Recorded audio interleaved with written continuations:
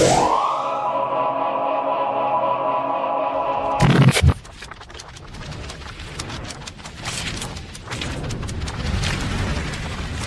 spidey sense is tingling.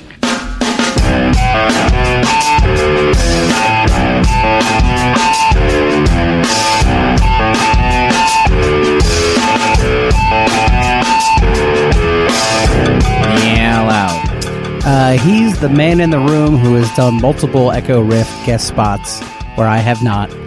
He is the host of the Paper Keg Podcast. This is episode 128. Welcome to the show.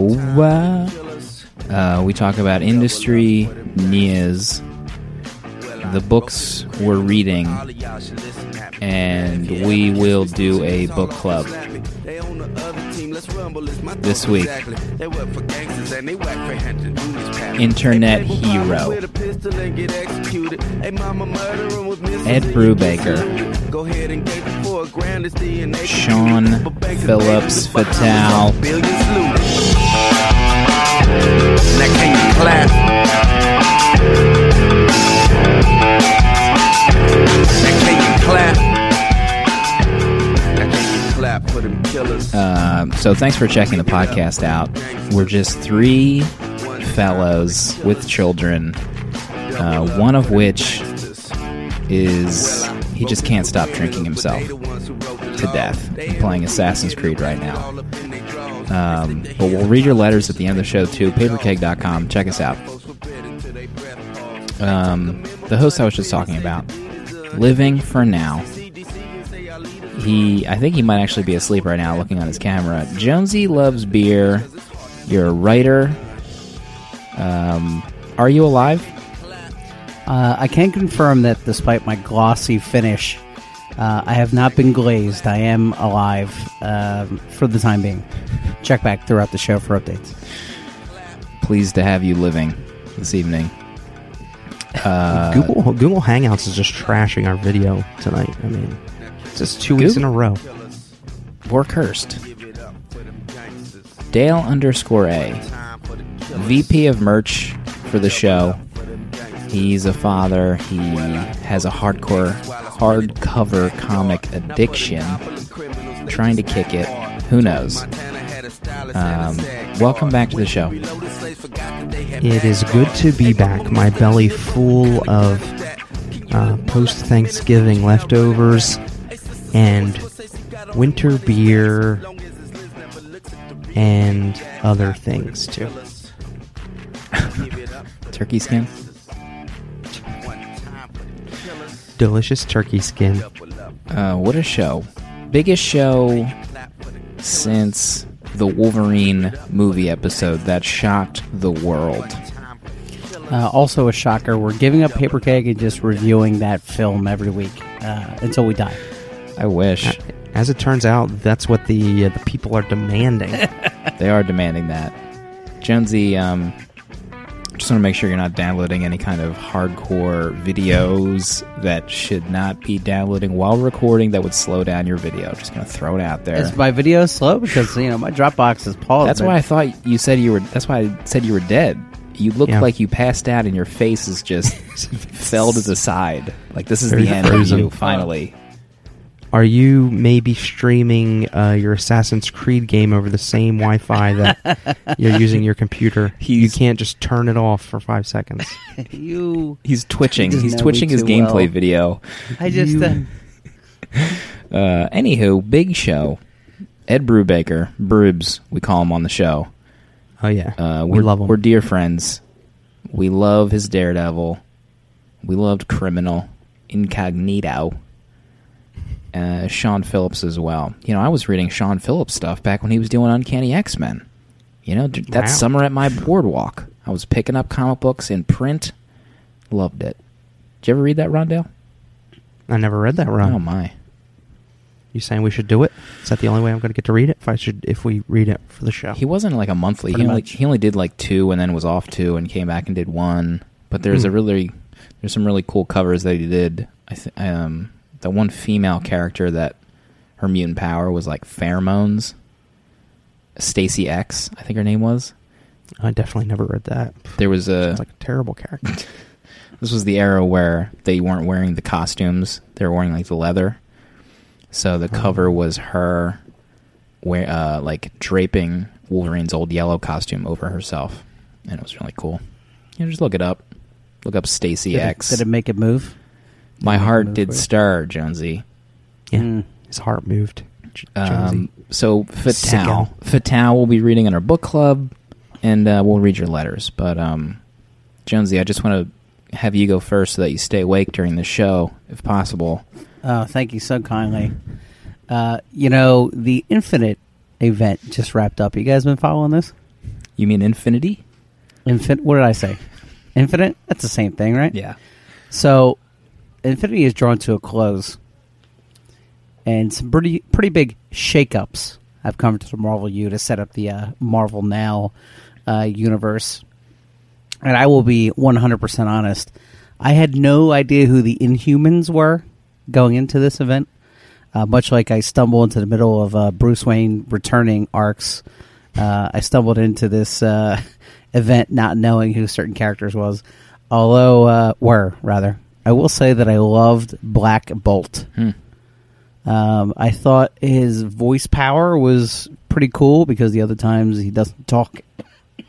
And his battle with Thanos was pretty amazing. So the end of this event, spoilers, the city of the Inhumans, I guess, has been invisible, floating above the planet for some time, kind of like Themyscira for the Amazonians. It's invisible to our technology. Black Bolt's voice power is so destructive it actually rains the city down to Earth. And now, through the machinations of Thanos to kill his son, every human descendant of a Inhuman suddenly manifests Inhuman powers, much like mutants coming back. It's kind of like on the similar lines that now in the culture and the population, there's now all these superpowered beings that exist. One of them being Thanos' son, and kind of the whole event can be said that Thanos wanted to get every superhero that he considered a threat off of Earth because he knew his son lived there. So this whole event was really just an opportunity for him to kill out his bloodline because he saw them as threats. And inadvertently, he creates his ultimate threat by giving his son powers. And that's kind of where we're left. Like, the Inhumans are picking up the pieces. Thane, Thanos' son, is probably going to be a bigger evil than he will be, as predicted by some of the more cosmic characters in Marvel. And it's kind of like a Brave New World chapter coming to Earth. So we'll see how these Inhumans react, with the rest of the world. FYI, spoilers for Infinity. Yeah, that was a pretty spoiler-heavy review. So if you haven't read the event, I've just totally ruined it for you, and I apologize. Skip ahead however many seconds you think. Jonesy, what did you think of that story with Thanos and Thane compared to the Thanos miniseries that Aaron did? Was that the one where he was young and abused? He was young and abused, bullied? And then he tried to win over that girl who turned out to be Death, and he had thousands of children that she asked him to go murder. So how do I think of it, story-wise? Yeah, what did you think of that miniseries for Thanos compared to how this one was? Or was this one not really connected to the Thanos character as much? No, I thought in the Thanos mini with Jason Aaron, it's so character-driven. And when you think about Thanos and Death, it's a very obscure relationship, because I wasn't there to read the comics as they were with the whole Infinity Gauntlet storyline. So, and I love everything Jason Aaron, so there you go. But, no, even throughout this whole event, Thanos didn't even seem like a real threat. The stakes weren't really high. He was always acting through intermediates. And the builders seemed like more of a direct threat to humanity than he did. So did you like it? I don't know if that answers your question. I liked it. I particularly liked the Inhuman stuff because I'd never read it before. So it was I felt like I was seeing a brand new world that I hadn't been exposed to before. So how many new Inhumans are we talking about here? Are these Inhumans just like spreading their love? I don't know if there was a number, or there might have been, and I forgot. But the panels were like all over the world. You know, people that have like that Inhuman gene got activated. What's interesting too is I think Fraction is writing the Inhuman series with Joe Mad on art, but that doesn't start until like April or something. Why the big Wow, gap? really? Yeah, I don't know. Well, Because I'm going to forget all about this by April. Well, I think it was like February or January, but then it got delayed. Apparently, I just read that. I think that's Bleeding confirmed that there was a delay. Yeah, but you'll probably be reading. Well, just probably Joe Mad right there. Delays already. Yeah, I mean, it's hard not to assume that it's a Joe Mad related delay. I would assume it would be all up in Avengers and all that stuff for the next couple months, Jonesy. Possibly. I mean, maybe not, but from what I can tell in the Avengers, there's 1,500 characters in there now, so you just go and figure out which one's an Inhuman and which one's not. The only thing that I'm concerned about really is, don't mutants kind of fill that void of like the outcast superpowered community? And don't the Asgardians already fill that void of being like this godly, powerful race that isn't really related to humanity? You know, why did they combine the two to make the Inhumans, and how is it going to mean something to the Marvel Universe? So I'll be very interested to see how they do it. Especially with the ending to the Uncanny Avengers that happened this week. They just were very similar in terms of more superpowered people coming. I'll try to be as vague as possible. Thanks. After I wrote it for everybody. Let's. That was your Man of Steel against the world. Jonesy will forever. Somebody had to pay. He'll forever hold that grudge. And if there's just some poor sap not reading a story, he will just throw the spoiler feces in their face. If I have to get it back, that's what I'll do. Let's just get it out of the way right now. Let's do it. It's the elephant in the room, as Dale eloquently put it before taping. Mm-hmm. Black Science #1 from Get in there. Rick Remendo and Matteo Scalera. I completely ignored my crying son today to make sure I read this issue because it would more than likely get talked about in some fashion on the show, and I needed to be clued in. Yeah. You know what I mean? I'm glad that you almost went on the verge of ethering your son to get it done. Whatever I can do to get that kid quiet. You know what I mean? So, Black Science, I actually tried to avoid all interviews for this book. Like, I just wanted to read it and be totally clean of any kind of predisposed ideas, but I ended up having to interview Rick. Not having to. I was honored, obviously, to interview Rick for the other podcast that I do. You call him Rick, like so you don't call him like Ricko or Rocky or Ricky. There's no like pet name you guys have yet. Rocco. So I wanted to experience it on that Wednesday, but in preparing for an interview, I ended up reading it ahead of time and reading a bunch of interviews that he had done. So I kind of, not that it's a bad thing, but I had to change how I wanted to jump into the book. So it was billed as the spiritual successor or sequel to Fear Agent. And I'm not sure if anyone's aware, but that's my all-time favorite comic book series. So the book follows this anarchist scientist, Grant McKay, who has experimented with black science, which is the dark arts, so to speak. So he and this team have figured out how to jump into different dimensions at will using this machine.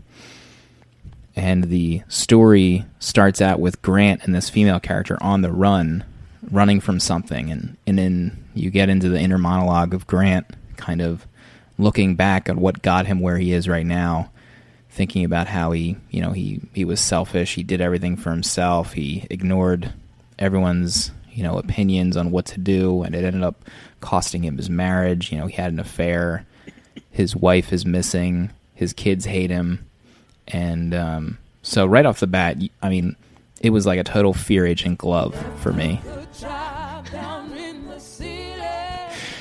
I think this is the only music file that Jonesy has queued up, so it could be whatever topic, and this would just start playing. So Black Science, like, I won't go into too much details. Maybe we can afterward, but it was absolutely just, like, in my brain, a continuation of the Fear Agent vibe, which was all I could ever hope. I loved it. I could even see this taking place in the same,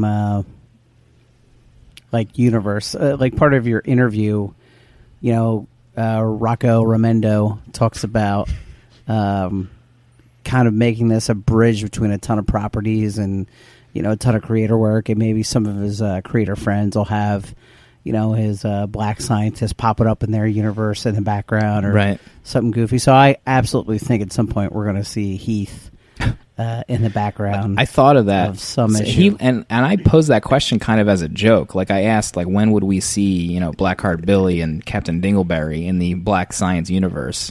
Like, when do they just, like, go into their dimension? And he flat out said, like, yeah, that's definitely something we're thinking about. And in my head, like, at the time, I was like, oh, God, Heath Houston. Heath. But I didn't want to bring that up because I can't remember if I had just mentioned Fear Agent like 80 times before that question, so I just let it drop. But can you imagine my emotional state if there's, like, issue 30 Fear Agent crossover? Hold on, wait for it. Fear Agent Epilogue. That's the title of the issue. But what's cool is he even mentioned, like, yeah, I've talked to my buddies and their own creator-owned works, their own creator-owned books, and we have ideas on how to mix worlds in this title, which I was, like, shocked that he would kind of maybe not be cagey about, but, like, I would maybe wonder if he would keep that under his vest. But I thought it was a great, like, genius idea. This opens up to so many possible storylines. It's nutty. Yeah, you really could go anywhere with the story, and the way he sets it up, I think was perfectly executed, because I would have liked to have seen, like, the whole crew a little more and what their entire story is. But the whole first half of the book, when he's on the run from everything, like, that was enough to see that where I'm more than ready to read the next issue and beyond, because of what's going to be happening on their little, you know, time jaunts or whatever, their parallel universe jaunts. And the the art and the colors, most specifically, was like every page is like a blacklight poster. When he was running from the lizard and the frogmen, it was bananas. It was gorgeous. Like, the color, I just want to say the colors. I mean, the art was beautiful too, but the colors were just. And he even mentions it in the his letter page on the back, but it's just like otherworldly, inspiring color usage, and it is absolutely true. Yeah, I hope Dean White just never, like, him and Rick Remender, he does the Captain America. I'm not sure if he did the most recent issue, but his stuff is, like, he's the most recognizable colorist, I think, out there. Yeah, and this is so unique. I mean, this is just like another notch in his belt, because it was gorgeous stuff. Loved it. Can't wait for more. And I think he's said that the next issue is, like, in 2 weeks. It's, like, really right around the corner for whatever reason. Wow. Maybe shipping for the holiday and stuff like that. Oh, God, Heath. I'm calling out to you. Dale_A. Welcome back to the show, first of all. Thank you. I think it's good to be back. We're riding a high from the Wolverine film episode, one of our most popular episodes ever. Celebrating like no other. What did you read this week? We know how to celebrate, too, which is crazy. I read a Never Ending put out by Dark Horse Comics, and our boy Adam P. Nave and DJ Kirkbride on the story, with Robert Love and Heather Breckel on art and colors. And Never Ending, right on the cover, issue 1 of 3. So you already know. Love it. You already know already. Dark Horse is just amazing at that. I mean, they know what they're doing to sell unique miniseries where artists can tell their story. And Neverending is about a gentleman who became a Superman-like character. It was the 1950s, and he was basically hit by a meteor rock and gained Superman's powers, essentially. But what this story is going to tell is how the man doesn't age and everyone around him ages. So at the time, he was sort of seeing a woman that was disapproved of by the woman's father, and it was because it was the 1950s and she was black, and he gained the superpowers and he kind of took her away. They had a son. It was very run of the mill. He was worried that his superpowers might affect the baby, and what you end up finding out is the wife and the son just died of old age. And flash forward to 2036, and he is fighting his old arch nemesis that he fights it's just those two doing the old dance because nothing ever happens. And his arch nemesis is like an evil scientist, and he says, I am not going to die until I can best you and kill you, Chuck. Like, he doesn't have a superhero name. In the 1950s, they tried to give him a name called Swell Guy because all the hero names were taken in from the comic books. So Swell Guy is just like, call me Charles, call me Chuck.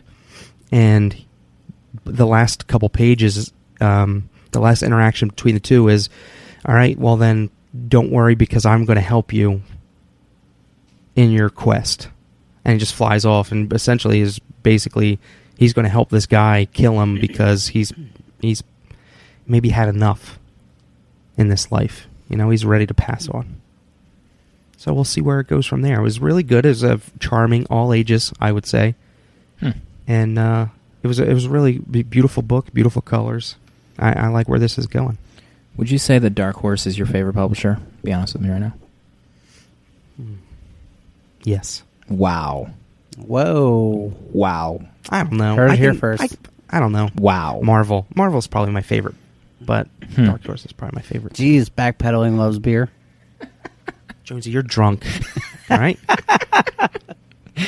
How about the announcement that Daredevil is continuing with the same creative team under a new number one? I bet that was Mark Waid's idea to troll the entire internet. I guarantee that was Mark Waid's idea. I kind of had an idea that nothing was going to happen. I would have thought that if it were ending, both of Somni and Waid would have had more to say after the letters column came out. Remember those Fantastic Four red herrings he was dropping left and right? I felt hook, line, and sinker for that. I wanted it to happen. I would have paid handsomely for those books. Boo-goo bucks, as they say. Is that a racist term? Should I edit that out? Oh, jeez. My word, Jonesy. When you're drunk, you're just belligerent and racist. Those long generations of Joneses really come out from the South. Playing video games live on the podcast.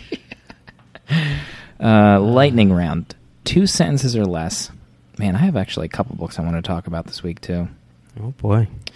2 sentences or less. Another book you read. Jonesy loves beer, please. Voice of a Generation, Matt Fraction writes, Hawkeye. It's already the voice of a generation. Matt Fraction. And a story about Kate Bishop that could have been off a Tumblr blog or in some kind of YouTube channel action fan film video.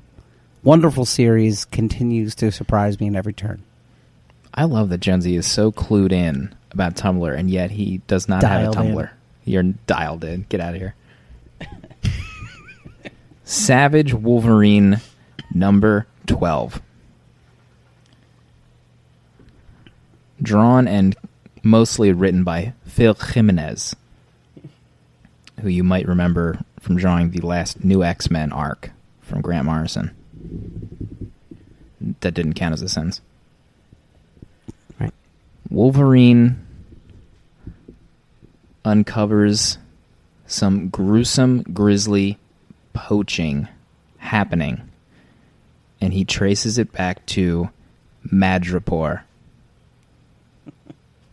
He'll do anything to make sure it stops.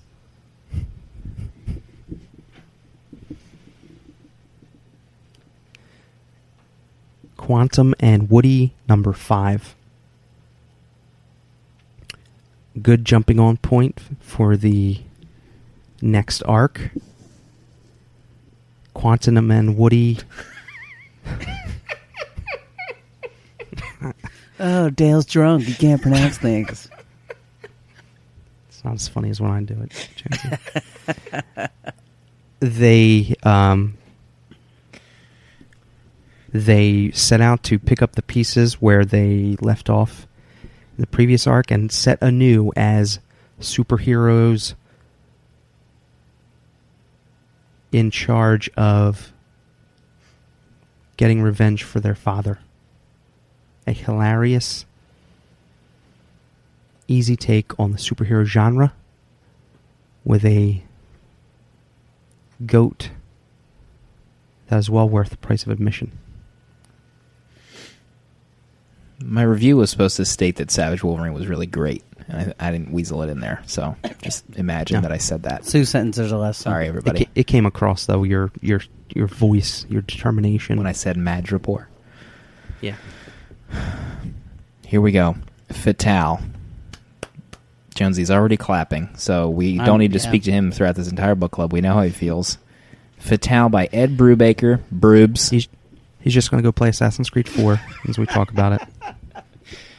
And Sean Phillips, creative team that sticks together. They do projects together. Criminal, maybe you've read that. Sleeper.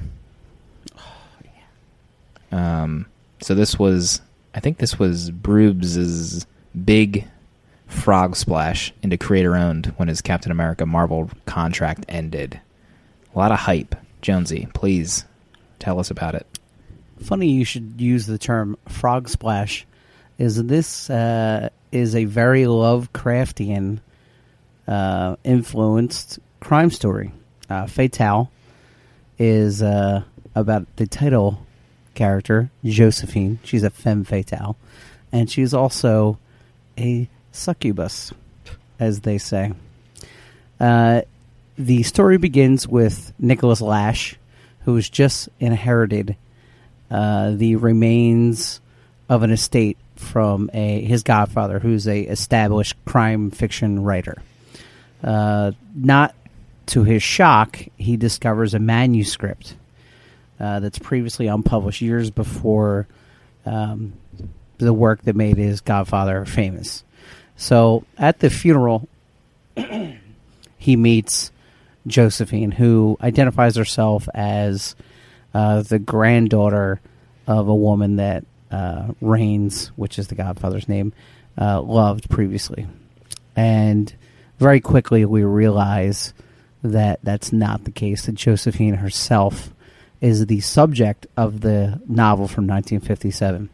So just as Lash is kind of trying to put together how this woman could still be alive and so young, somebody comes after him for the manuscript. He escapes with Josephine, and in a horrific car accident, he loses his right leg. And this is just the first issue, folks. It's action-packed. The rest of the first volume is Lash reading the manuscript, which is a semi-factual detailing of the story of Rains. His life as a young reporter with a wife and a kid on the way, and his encounter with Josephine, and how that and her previous lover begin to tear his own life apart. As I said before, it's very Lovecraftian, so there's a lot of squid-faced men, there's a lot of the occult, and how that factors into Josephine's power and her survival, and really her embodiment of the entire 1930s femme fatale mystique all branches from her. It's Sleeper meets The Heart of Darkness meets The Call of Cthulhu. It's a wonderfully written crime drama with the occult. So this wasn't the first time you've read it, right, Jonesy? I think, were you reading monthlies? I'm not reading monthlies, but I have read the first volume before, and then I've been kind of buying them as they come and saving them because I know this is not going to last forever. I think he said that he's got an end issue of mine. And the story, I mean, the first volume is not so complicated, but there are so many characters and twists and turns. I really feel this deserves to be read like a one sitting, like Fear Agent style or Planetary style. Yeah, so I'm kind of waiting for that final arc to be done. I tried reading monthly, and I stopped like after the first issue. Like this, in my opinion, this like I don't want to say shouldn't be read monthly, but the preferred format would be in collected form. Like you should read this trade and then read the second trade. Yeah, and anyone familiar with Brubaker's style will know that he writes for the trade really well, and he works better in big chunks. Mm-hmm. Yeah, I probably owned the first 4 in paperback, and I tried reading monthly. I stopped. I read the first 2, and then I picked up the other 2, and I hadn't read them, but I was so confused at the end of the second issue that I didn't like the vibe and the gaps in between, and going back and reading this all in one volume digitally just did a ton for me as far as reading the story. Like it was so effective. I didn't know where one issue ended and the other began. It was that seamless, and and it's probably a detriment, I think, to the single issues because there was no like opener, like no 3-act structure within the arc for each issue. This book fits so well into the collected format that, like, you guys just read 3001. In my head, this would be like Clark releasing 3001 in chapters once a month, or like once every 2 weeks. Like in my head, like this would be impossible to read monthly, and I would recommend people not do it and just wait. I agree. It would be bizarre to try to, of all the fantastic elements of the story, and all of the like occult like beats in the first volume, because he does throw a little panel that says chapter 2 or chapter 3 or whatever, but it flows so seamlessly. Yeah. Like I didn't even get like beats. Like for me, there wasn't like a turn the page moment. It all was just one big thought. Yeah, I remember when I first like went back to read the collected version. I think I've mentioned this a few times in the show, but I think I was like a quarter or halfway through the book before I realized that I didn't notice when an issue ended. Like even though there's like one small panel where it says chapter 2 or chapter 3, like on the first time I read it, I didn't notice any of that stuff, and I was just breezing through, not even considering the possibility that there were single issues in this book, which was crazy. Yeah, which to complement the volume as a whole, I feel like this could have easily been a 5-issue miniseries. Like you're getting pretty much a complete story here, save for the last, little story arc with the Lash character at the very end. But otherwise, it was a very complete story from beginning to end, and it's very, very filling when you consume it in one sitting. It was excellent. Excellent. Does anyone know what the final issue number is? Has he talked about that? No, I haven't. Or has he just kind of always said he has an end in mind? I haven't read any interviews about it, to be honest. Yeah, I know there's three collected volumes out already. Yeah, but there was. I think I ended up starting to read volume 2, but I think I tried too soon after reading volume 1 because I Jonesy, maybe you can correct me, but the next volume starts out with her again, but in a different decade and in a different environment. But yeah, it follows a very similar path in the first issue, where I kind of like mentally I was like, I kind of just did this. I need to take a break before I do this again. Yeah, I haven't read to volume 3, but from what I gather, each arc of Fatale is going to be kind of her going into another life and kind of turning it upside down, all in her mad dash to live forever, as it were. Yeah, I really like Brubaker and Phillips are like, I can't compare them to another creative team, but everything they do, I just want to like eat up. Like their work, Phillips' stuff is so great for the noirish genre. Like I would read these trades forever, and I hope God forbid, like they never have a falling out. But their stuff is just so on point. Their work that they put together is gorgeous. It never misses a beat. Like, his writing in this book was so... comparing it to, like, his superhero stuff is so weird because his original Cap stuff was great. His original Daredevil stuff was great. But towards the later end, I didn't really like his Cap stuff. Like, I felt like, in my head, I wondered if he had told all his superhero stories already, and he was just kind of... Like, I don't want to compare it to trying to come up with monthly stories where he doesn't want to anymore, but like this kind of setting for his creator-owned stuff, like that's where I feel like he would never run out of ideas, where he would always have a plan in place for like a larger story, and you get that vibe reading Fatale, like, oh man, I'd love for him to never leave this creator-owned scene ever.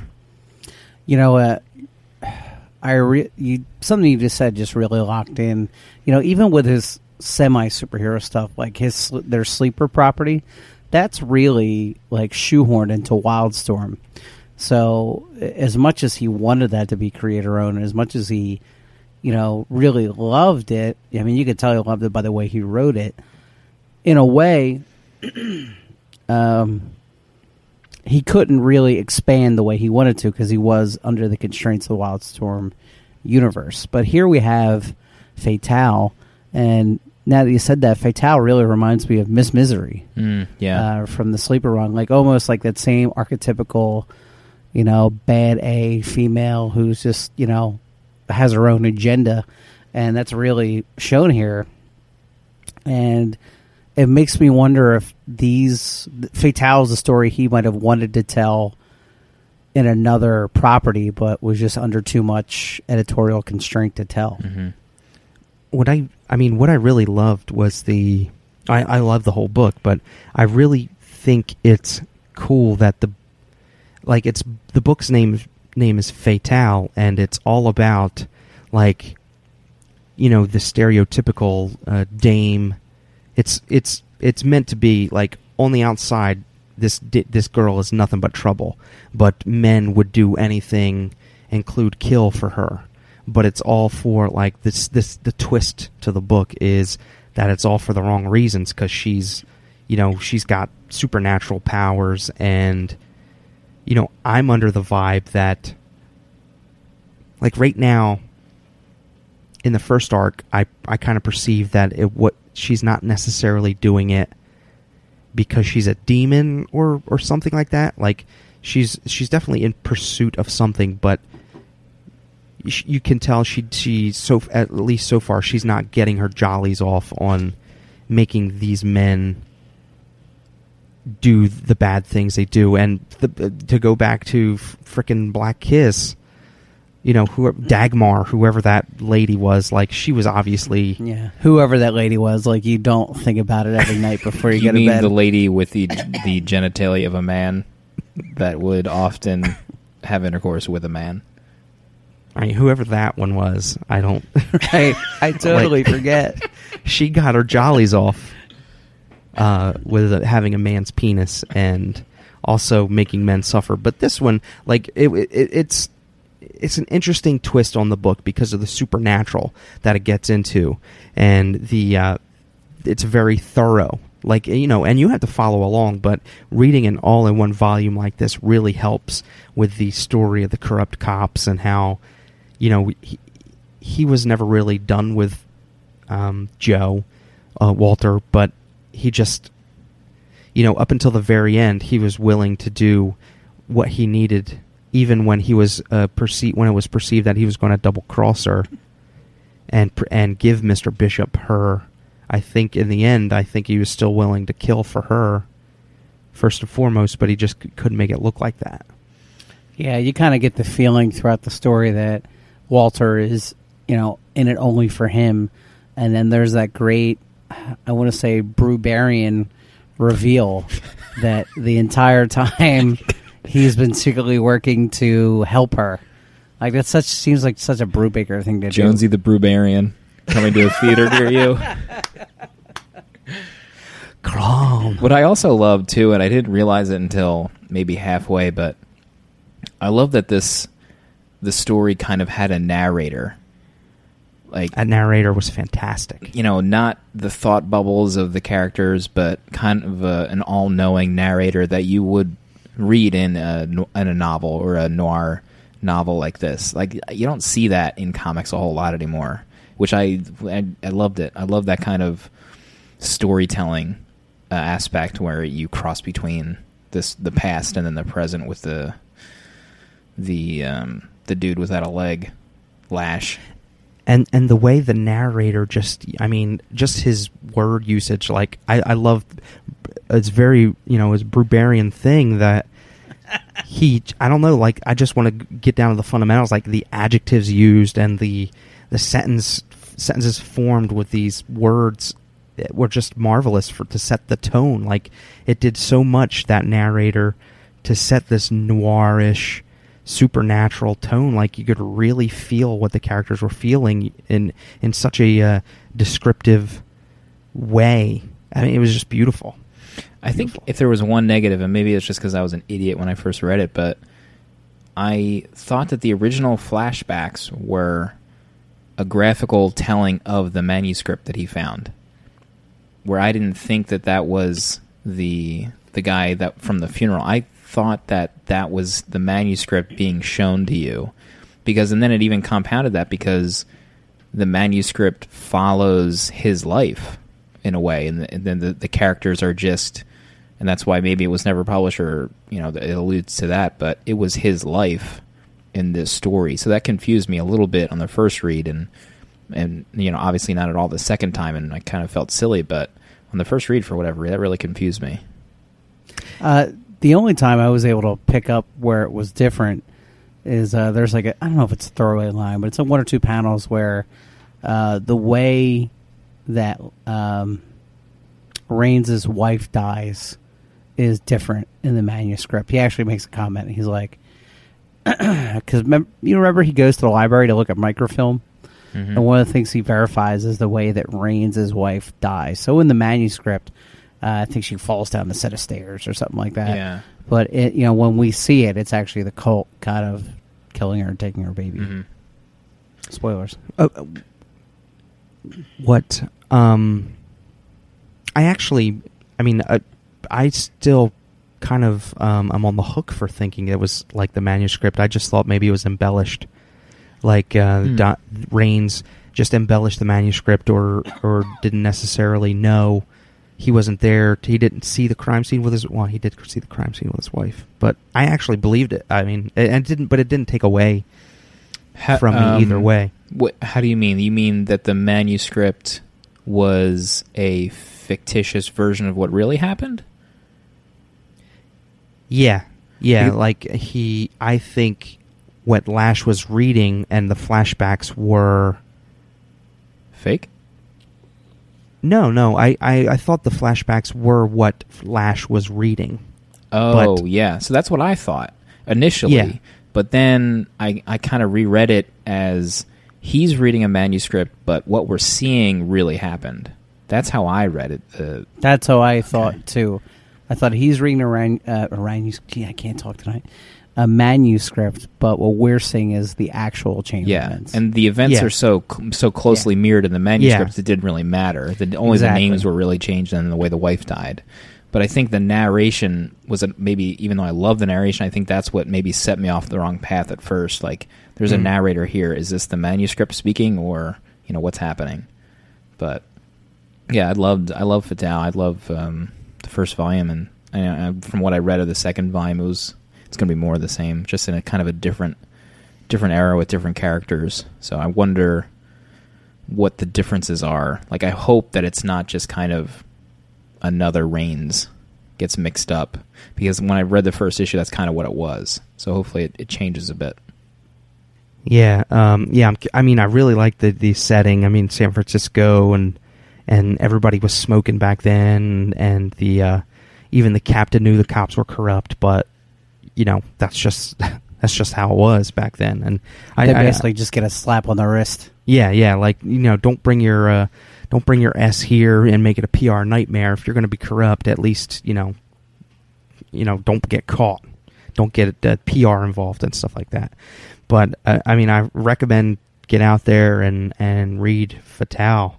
I know they only have a I think trade paperback, but this is hardcover all over it. This is hardcover worthy all over it. Is there a hardcover of this out yet? I don't think there is. No, I think it's only like a $10 trade paperback for the first volume. And Dale's Mortgage Company squashed Fatale hardcover, so they're afraid they weren't going to get paid. Yeah, they put a stop on all DCBS Amazon hardcover orders, I think, right away. They talked to the people over there. They better just shut their mouths. I'll ether them, too. Fatale. We got your letters. I'm going to open them up. Farrington's going to read them. To you.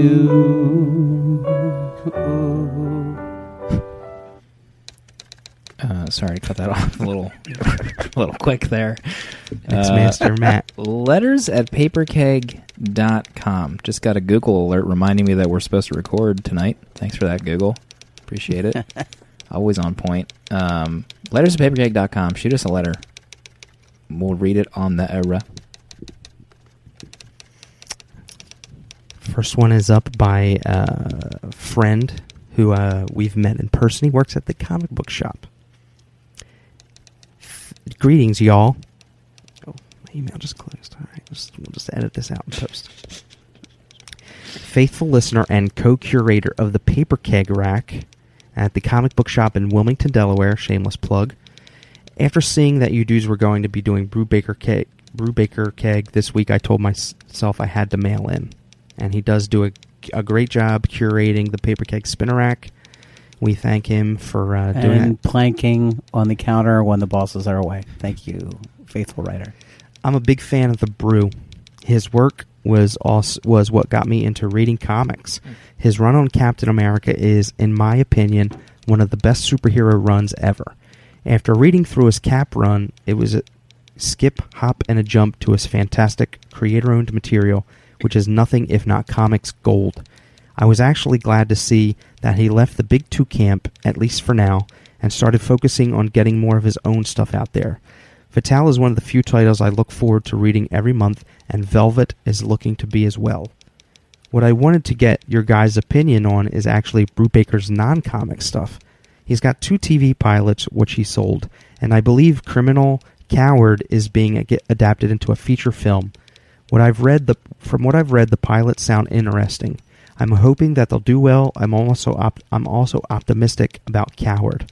I feel like, and we've discussed this at the shop, that Brubaker's stuff is already cinematic and feels like it could be easily adapted onto the big and small screen. Do you guys think they'll be good or do well? Keep up the good work. Martinez at MJ Tinez on the Twitter. So, what do you think? I mean, it hurts my heart when he said that he was glad to see Brubaker leave the Big Two. Hurts my heart when everybody leaves the Big Two. You're a Big Two guy. I am a Big Two guy. Big Two being Marvel and Dark Horse. They're tied to be my favorite publishers. I don't know. That seems like something up the alley of Book Jug, your friendly neighborhood book review club podcast.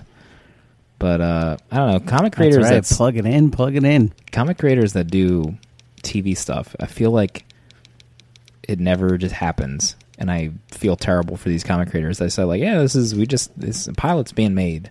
This is in production." And then in development, and then it's like in development hell, and then sorry guys, it didn't make it. We're not going to do it, but whatever. I don't know. What's going to come out first, Inherited or Powers? That's what we should be asking ourselves. Speaking of which, apparently he has a preview for a brand new creator-owned book with Oeming in the back matter of the most recent Powers issue. Really? Which I don't know how that's going to work out, but interesting. Taki, is it Taki? Takeo. Takeo. Yeah, I think that was just a one-off thing, graphic novel. Oh. We got another letter in. Live. Did anyone answer the question, Jones? Hot off the presses. Are you going to read any of Brubaker's stuff? Yeah, I definitely want to check out Velvet. Anything Brubaker Phillips is a must-read. I think everybody knows that by now. You're going to miss out if you don't jump on. Do I think Fatale and Sleeper and Criminal with Duell's movies, sure. I think that we're kind of seeing a big comeback of like mystery movies that aren't necessarily, action-packed or super action-oriented. And definitely supernatural stuff has become more mainstream. So I think it's ripe. I think it's a good time to be alive for Ed Brubaker to put these titles out into the world. Do I like it when Jonesy asks himself a question and then he answers it? Yes, I do. I think that's why, to get meta, when Brubaker did that How Did This Get Made episode, Great episode. he was in, he was live in studio with a couple of them. God bless him.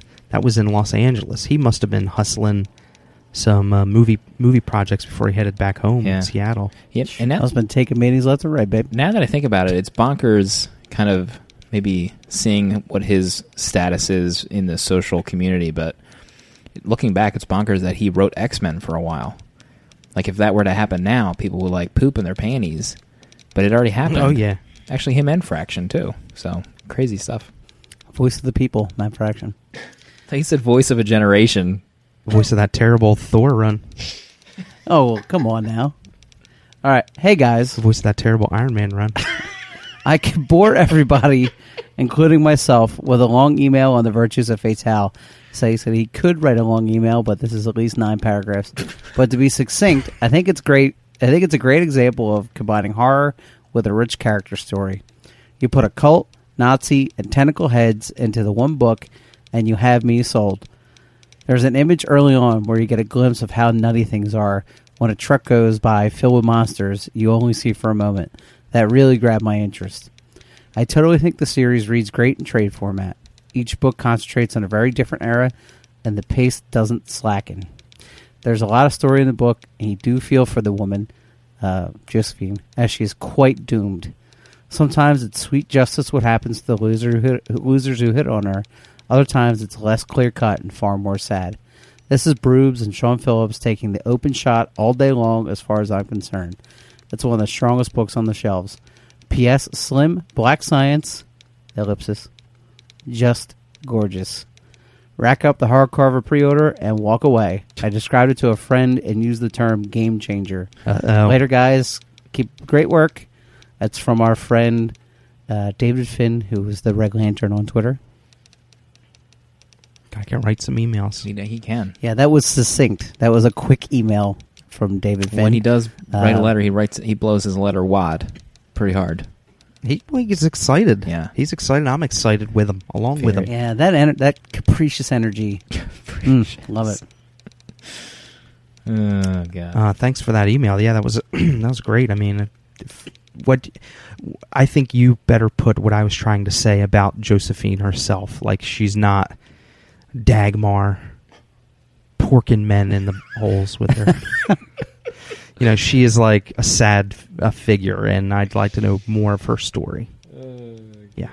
Isn't that right, Dagmar? You tranny. Another one in the win column. God bless. We've already... This is something we've almost never been done, but we have our next 2 book clubs planned out. What? I forgot what they are already. Now would be the time to buy the books for the next book club as they're on sale. Hopefully by the time you download this. One of the biggest events of all times. Bribs, Bendy, the rest. Avengers vs. X-Men. Start downloading now. We'll see everybody next week.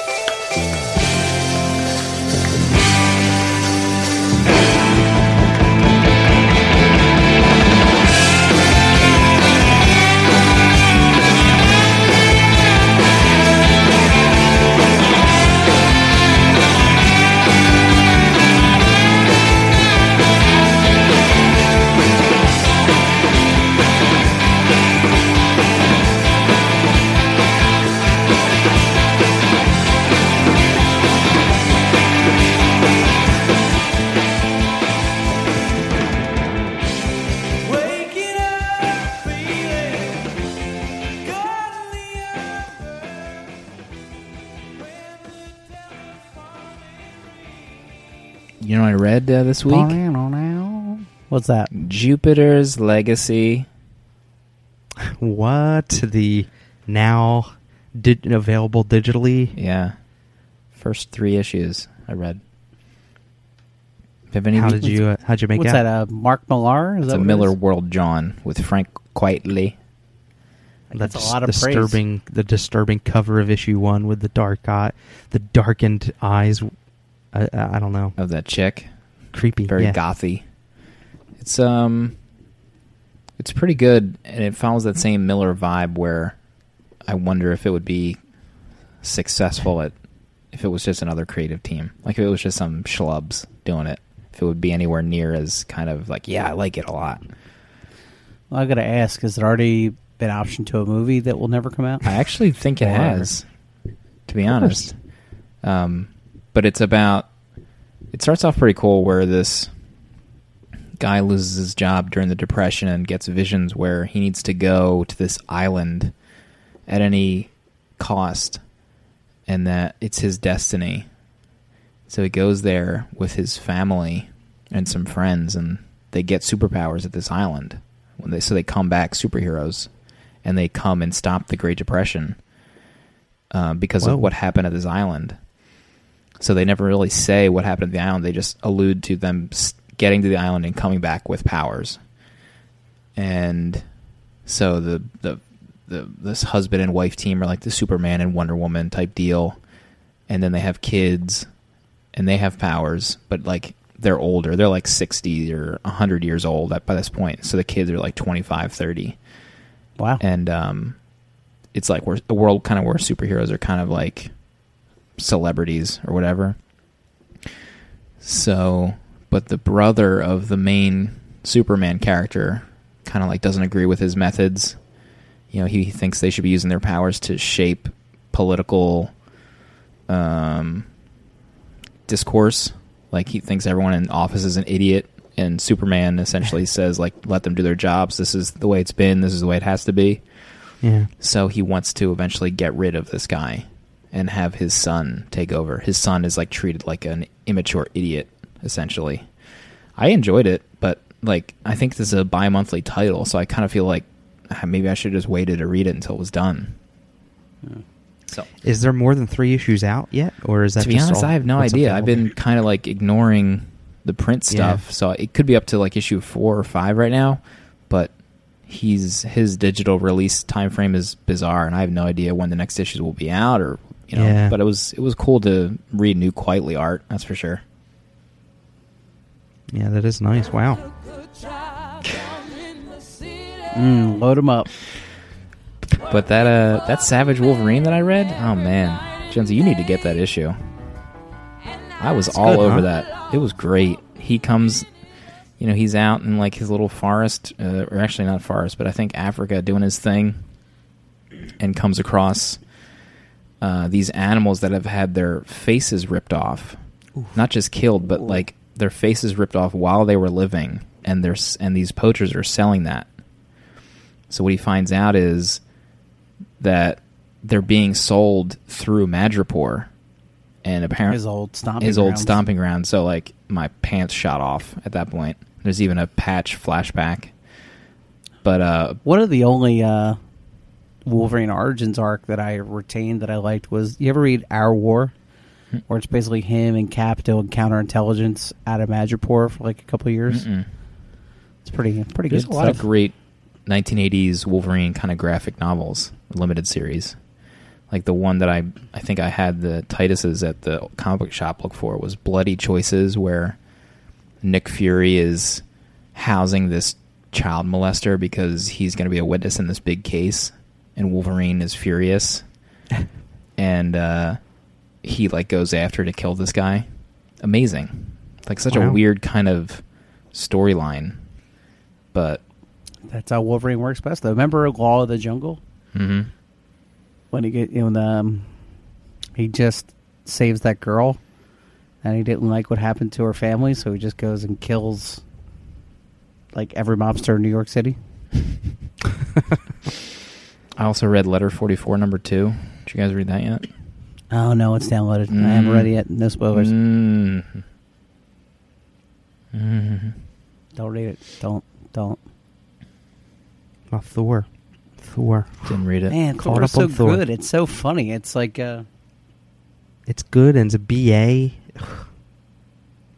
The art. yeah, is, it's hysterical. Is that Garney on That art? scene you're talking about, yeah. That scene where he is like drunkenly talking to Mjolnir about like he's the only one. Taught him Slim, courage. I'm gonna describe this wrong, but like he talks about how he's always been afraid of Odin because even ever since he was a boy, Odin was always large and looming in an armor, and he was always afraid of his father.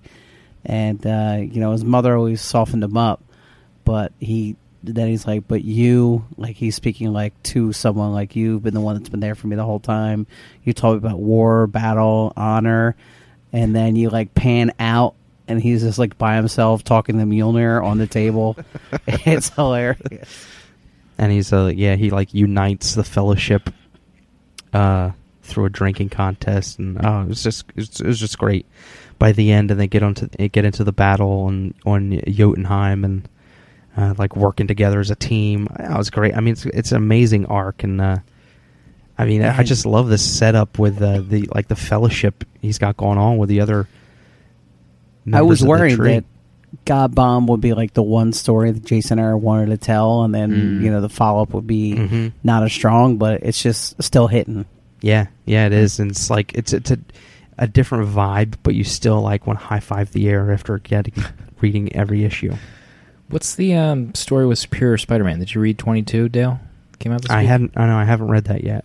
It says that Cage or Christos Gage. I've been calling him Gage this whole time. Cage. He's hopping on. He's or a is he- co-writer. It looks like. Oh, But it looks like a Venom storyline, maybe. yeah, it's definitely Venom related. Yeah, you guys didn't read it? No. I won't The spoil it first for you. issue in The Darkest Hour, the Spider event of the year. Flash Thompson, known as Venom, is back in town. Huh. I'm not really hearing like the buzz around this being the biggest event first of the issue year. was definitely not the biggest event of the year. It's not. I won't spoil it, but it doesn't. I'm just going to delete it. I'm not going to read it after that. Jeez, Jonesy. Good heavens. It was a good issue. It just wasn't, the prologue to the biggest event of the year. I do want to throw this out there that I think Avengers vs. X-Men is like 12 issues, 10 issues. Oh my god, are we recording next September?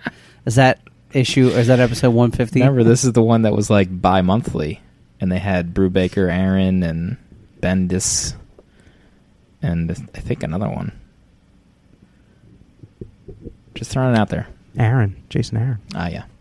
So we're going to record in like 4 days, right? Yeah. And I got to read 12 issues. Better get on it. It's fine. Shut off that It's Avengers fine. or that Assassin's Creed. I'm going to have to burn the disc to stop the temptation. Babe. What does my life become? Great show. Good show, Definitely. guys. See you next week, yeah? Hopefully. Yeah. We'll see. Yeah. Hopefully. Oh, yeah, what's your... Bye. Right, Dagmar? I have a penis. My name's Dagmar.